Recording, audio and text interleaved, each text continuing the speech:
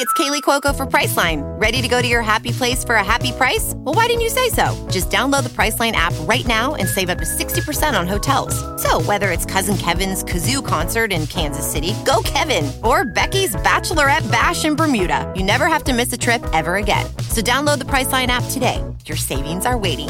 Go to your happy place for a happy price. Go to your happy price, Priceline. Hello and a very warm welcome back to the second show in the Ask Damon series where we probe the world champ. Ask him anything. I mean, literally anything. And we probably will. So be afraid. Very afraid, Damon Hill. The thing is, can you stop shining that light in my eyes and can you untie me from the chair, please? And that would be a nice thing to do. Questions, please. Damon Hill, do you think it's time maybe you should change your approach to racing? Well, I don't know even how to start answering that question, but anyway. Hi Damon, this is Suzanne from Columbus, Ohio, USA. Hi Damon, I'm Yu Chen from China. Assalamu alaikum, this is Faris from Bahrain. Hi Damon, this is Rick from the Netherlands. My question for you, Damon, is... My question for Damon. I have a question. My question to you is... I hope you can help clarify that for me. Yeah, we'd love to know your thoughts. Looking forward to your answer. Thanks.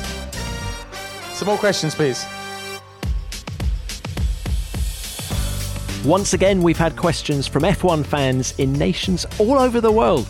So thank you so much for listening. And don't worry, if we don't answer your question in this summer special, we'll be answering more throughout the second half of the season.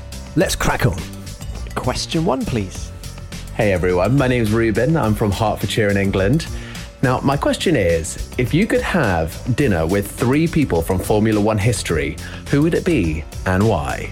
Ruben, that's a good question. Of course, there have been some amazing characters. I mean, just stunning. The list is very long, so it's going to be a tough one to choose. So some of the people I definitely wouldn't choose to be with are my Sky F1 compatriots who I see for dinner and supper on a repeat basis throughout the season for the last 10 years. So I know everything about them. I won't be able to learn anything more than I already know, I think, Natalie. Is that fair to say? Right, well, I better quickly edit my list because you were top of mind. Thanks very much. And here's an extraordinary thing.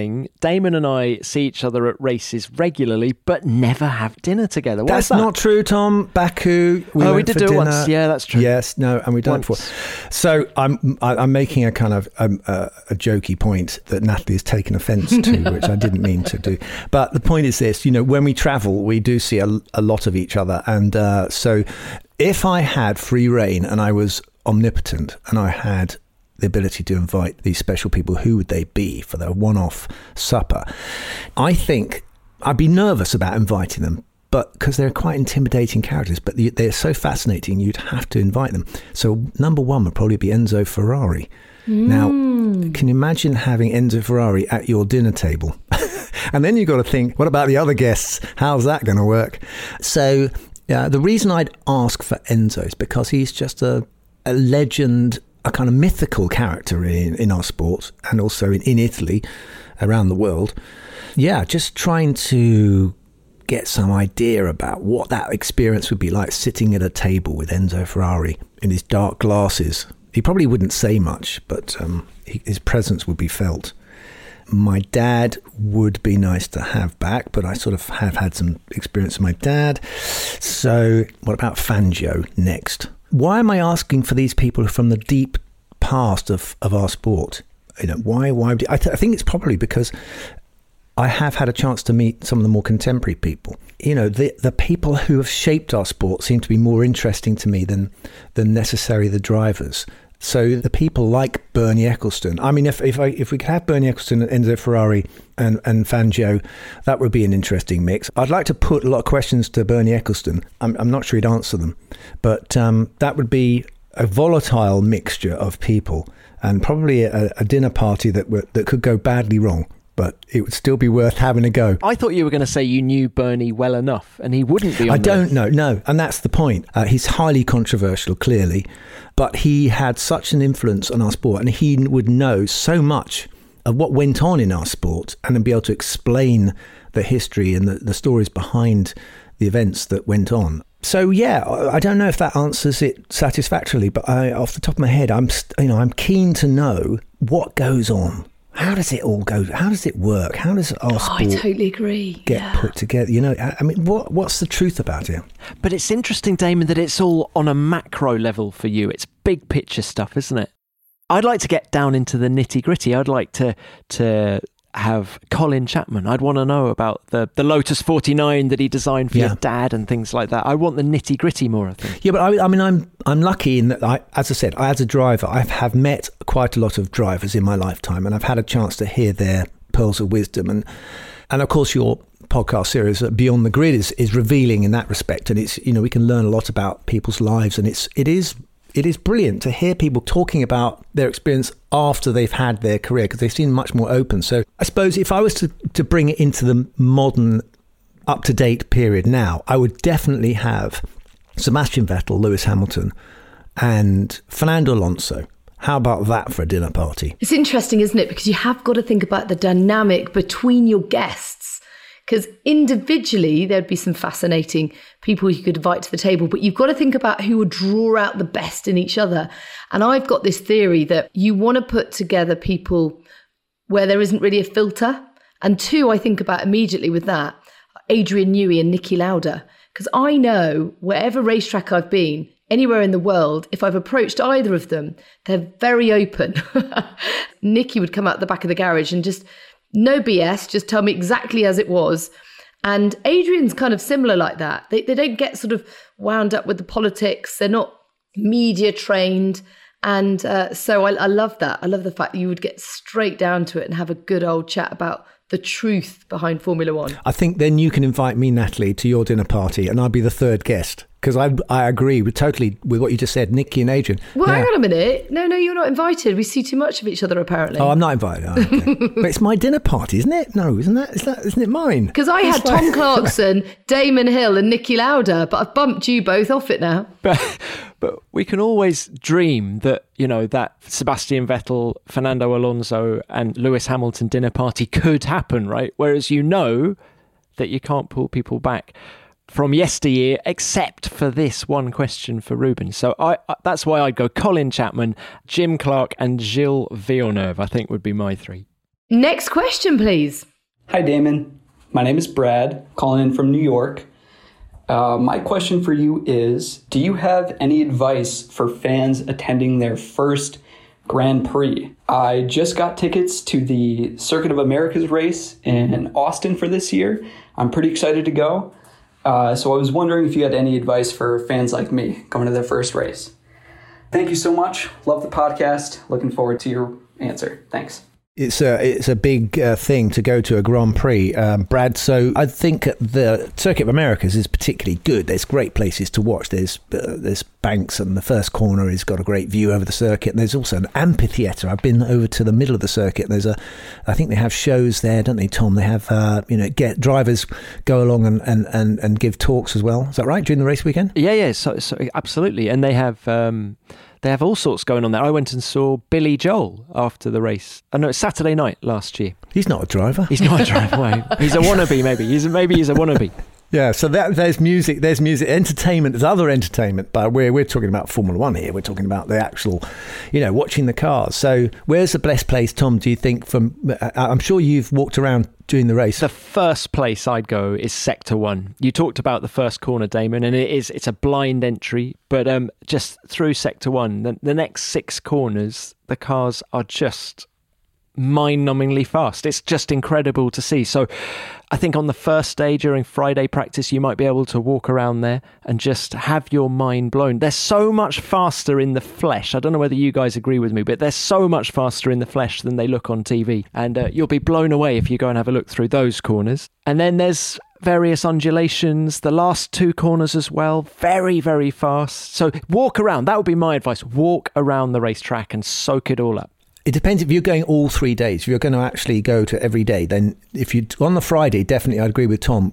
See if you can walk around the circuit and see the cars in their various guises and various speeds that they're going around this circuit, and get a good vantage point that way. And there's also take in whatever entertainment there is and merchandise and all that stuff and information. That's the other thing, is you need to be tapped into some form of information, some way of listening to what's going on. Of course, when I go to to a race, I'm working with Sky, I've got my earpieces in and I'm listening to the commentary all day long, and I'm clued up as to what's going on around me. And if I take my earplugs out and I just look around, I feel completely lost and disconnected from the activity. So, you really do need a good a way of getting information about what is happening on track, what they're up to, and that really will enhance your experience of going to a Formula One race.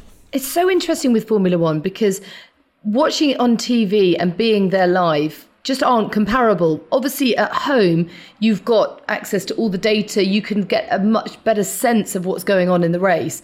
But then when you go and actually you're there in person, as you say, TC, there's no substitute for it because you get a real sense of just how fast the cars are. It's sort of overwhelming in a way. It's a sort of assault of the senses, which you just don't get on television. I don't think there's any other sport quite like that. No, it's great to get close if you can to the circuit, isn't it, and see them the visceral thing. They see this projectile, and you can sense the power that these things have, not just in the acceleration and the cornering, but also in the braking power. And if you can get into a braking zone, you will not believe how late these cars can brake, especially that turn 1, which is uphill. So that's leads me to the other point. If you're on Saturday, there's the great anticipation and the great build-up is for the qualifying event. So you need to get yourself in position and where you can see a screen, where you can see some times coming up, so you can get the full experience of qualifying, because that's the big setup for the following day, the race itself. But do not miss qualifying. It's one of the most exciting parts of the race week, where you see drivers literally getting right on the edge of the branch there and taking all the chances they can. Guys, don't you think we should bring in producer Chris at this point? Because he is actually the man who's been to Austin as a fan when none of us lot have as a fan. Chris, what was the best thing about Austin and the Circuit of the Americas? The atmosphere is amazing. The US fans were bonkers and they loved it. The tip I'd add to all the brilliant things you and Damon and Nat have already said is that at the Circuit of the Americas, there's that huge tower in the middle of the track, and you can go up that during the race weekend. I forget what it costs, it's a few dollars, but the view from up there is just amazing. You see the whole circuit, and you can even go up there while the cars are running around the track, and from up there you get a different sense of how fast they are, because you see the distances they're travelling. You see them going round underneath you in the infield section, and the next moment that very same car is a mile away on the other side. It's a really good place to go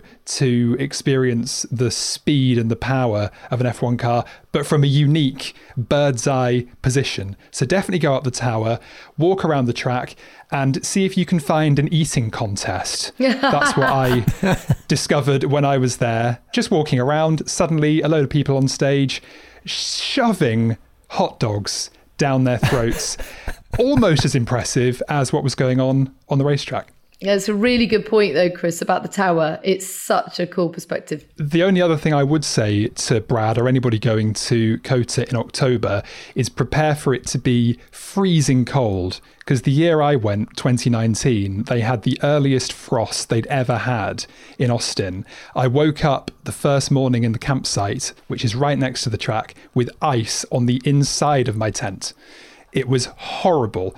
And I was expecting Texas, naively, to be really hot. And it's not always. So take some warm clothes, Brad, and you'll be fine. And of course, it's downtown Austin. Oh, yeah. That is brilliant. There's nowhere quite like it. It's a great buzz. It is a great buzz. Have fun, Brad. Yeah, you're in for a treat.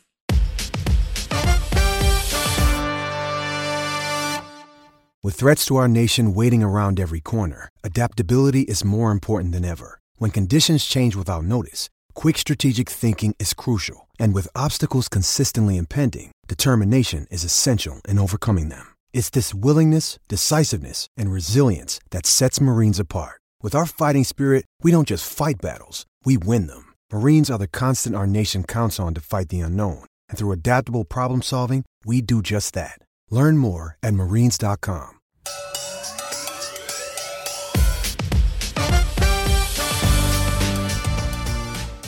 All right, team. How about question 3? Hi, Damon. This is Paul from Tinswick near Silverstone.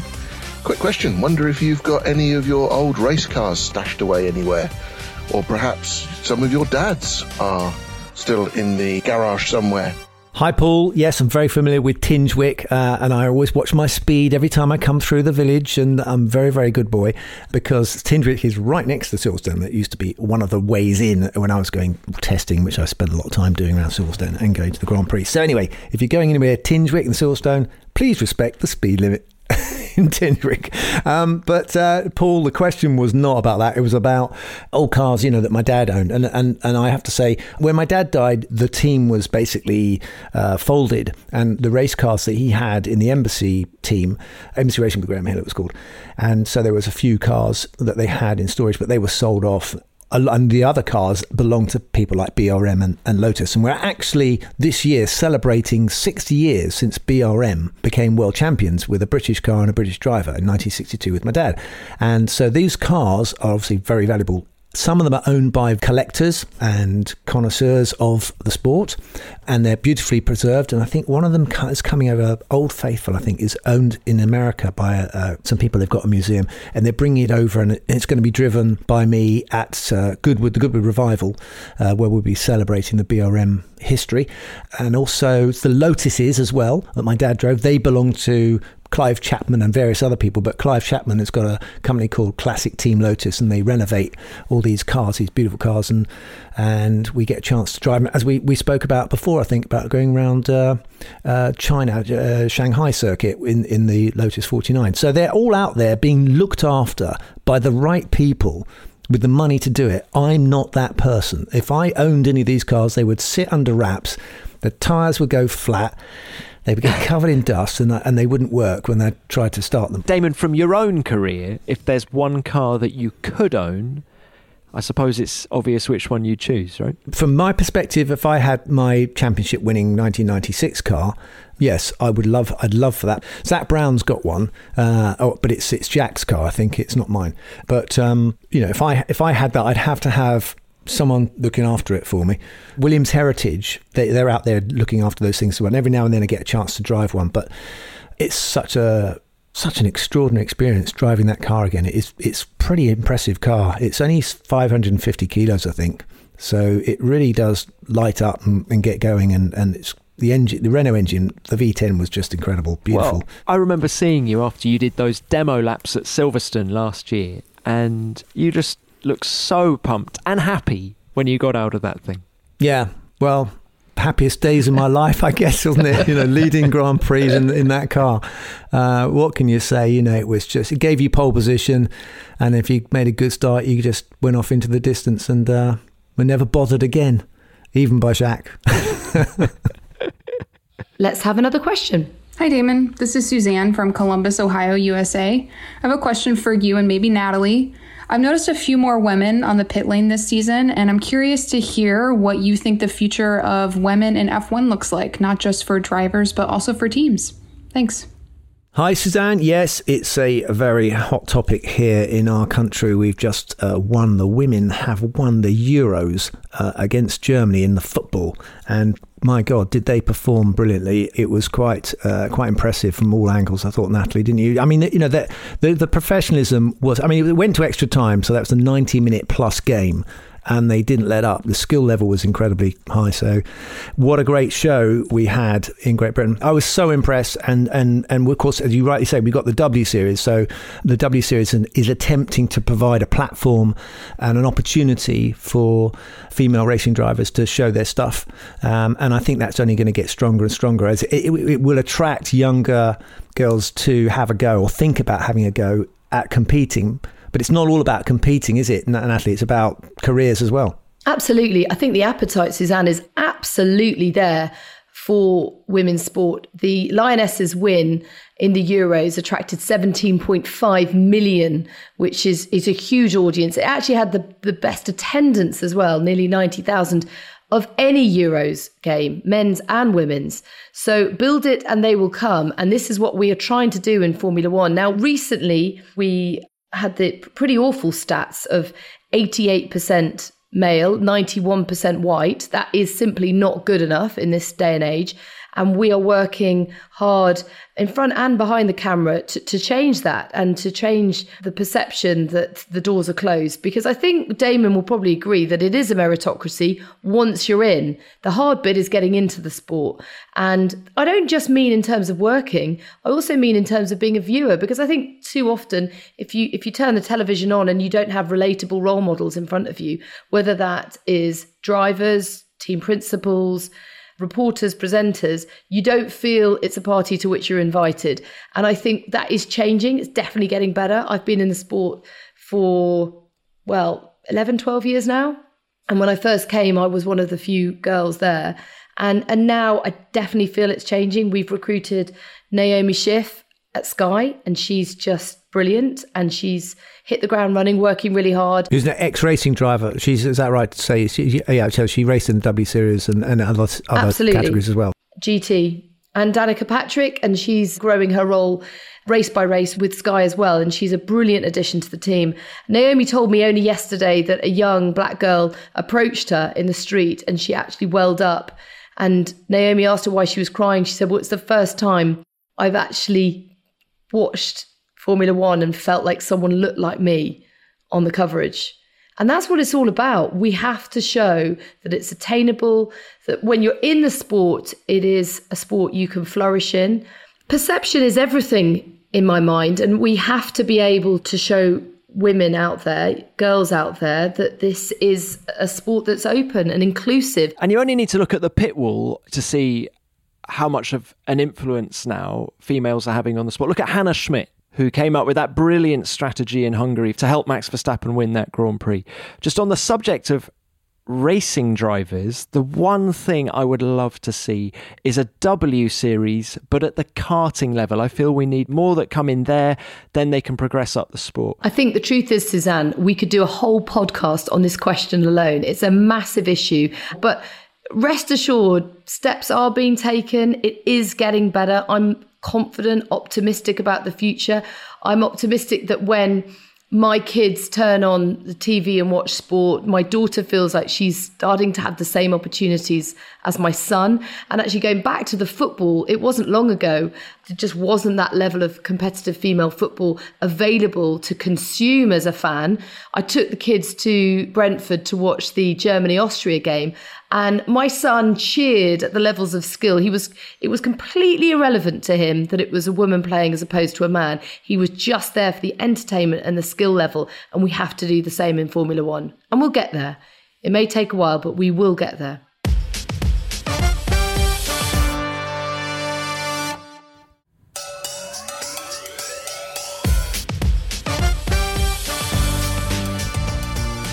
Next question, please.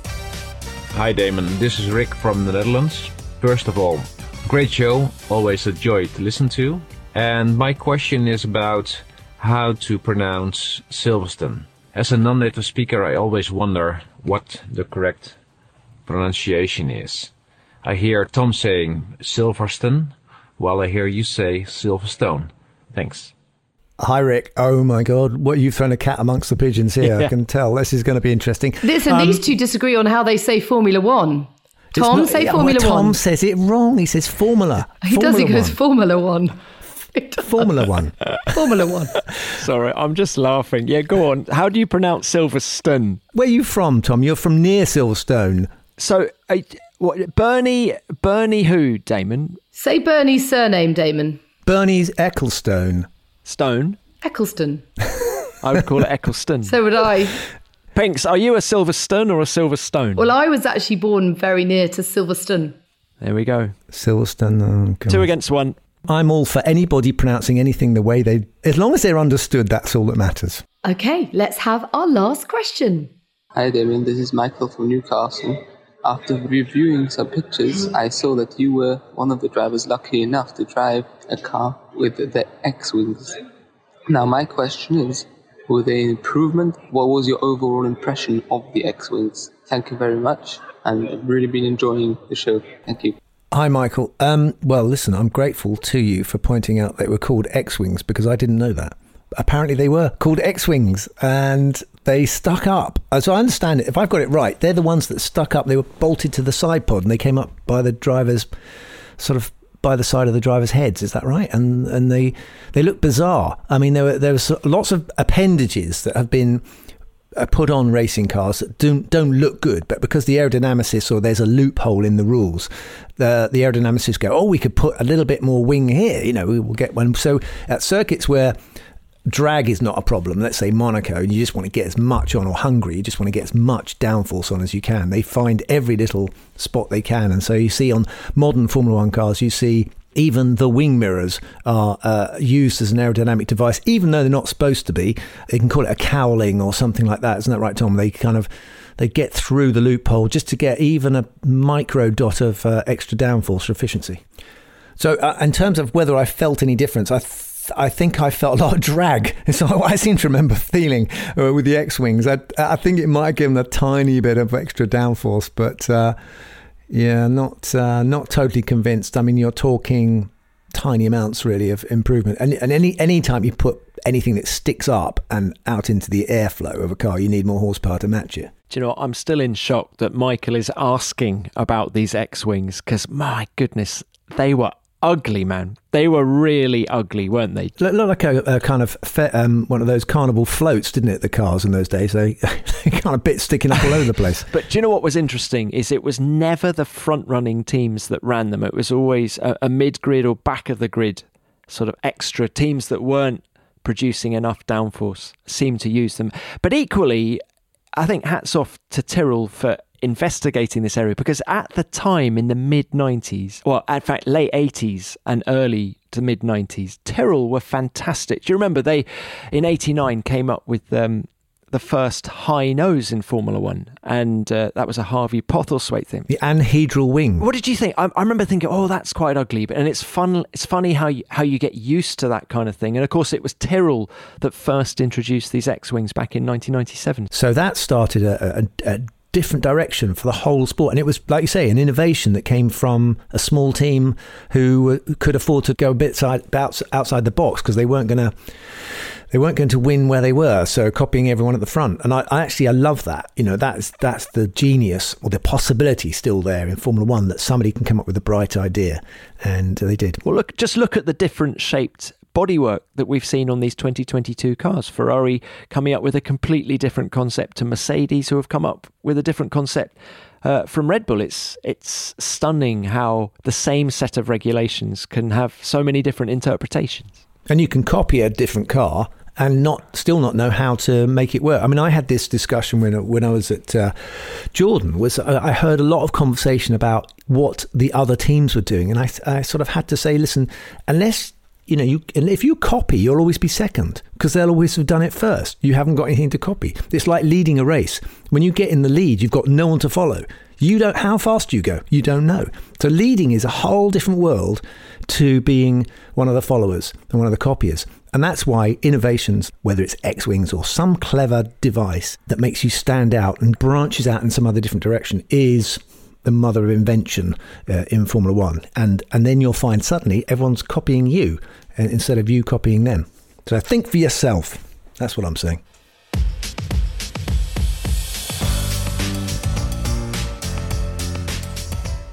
Well, that's it for a second Ask Damon special. Thoroughly enjoyable. Thank you very much for the insight, Mr. Hill. How was it in the hot seat?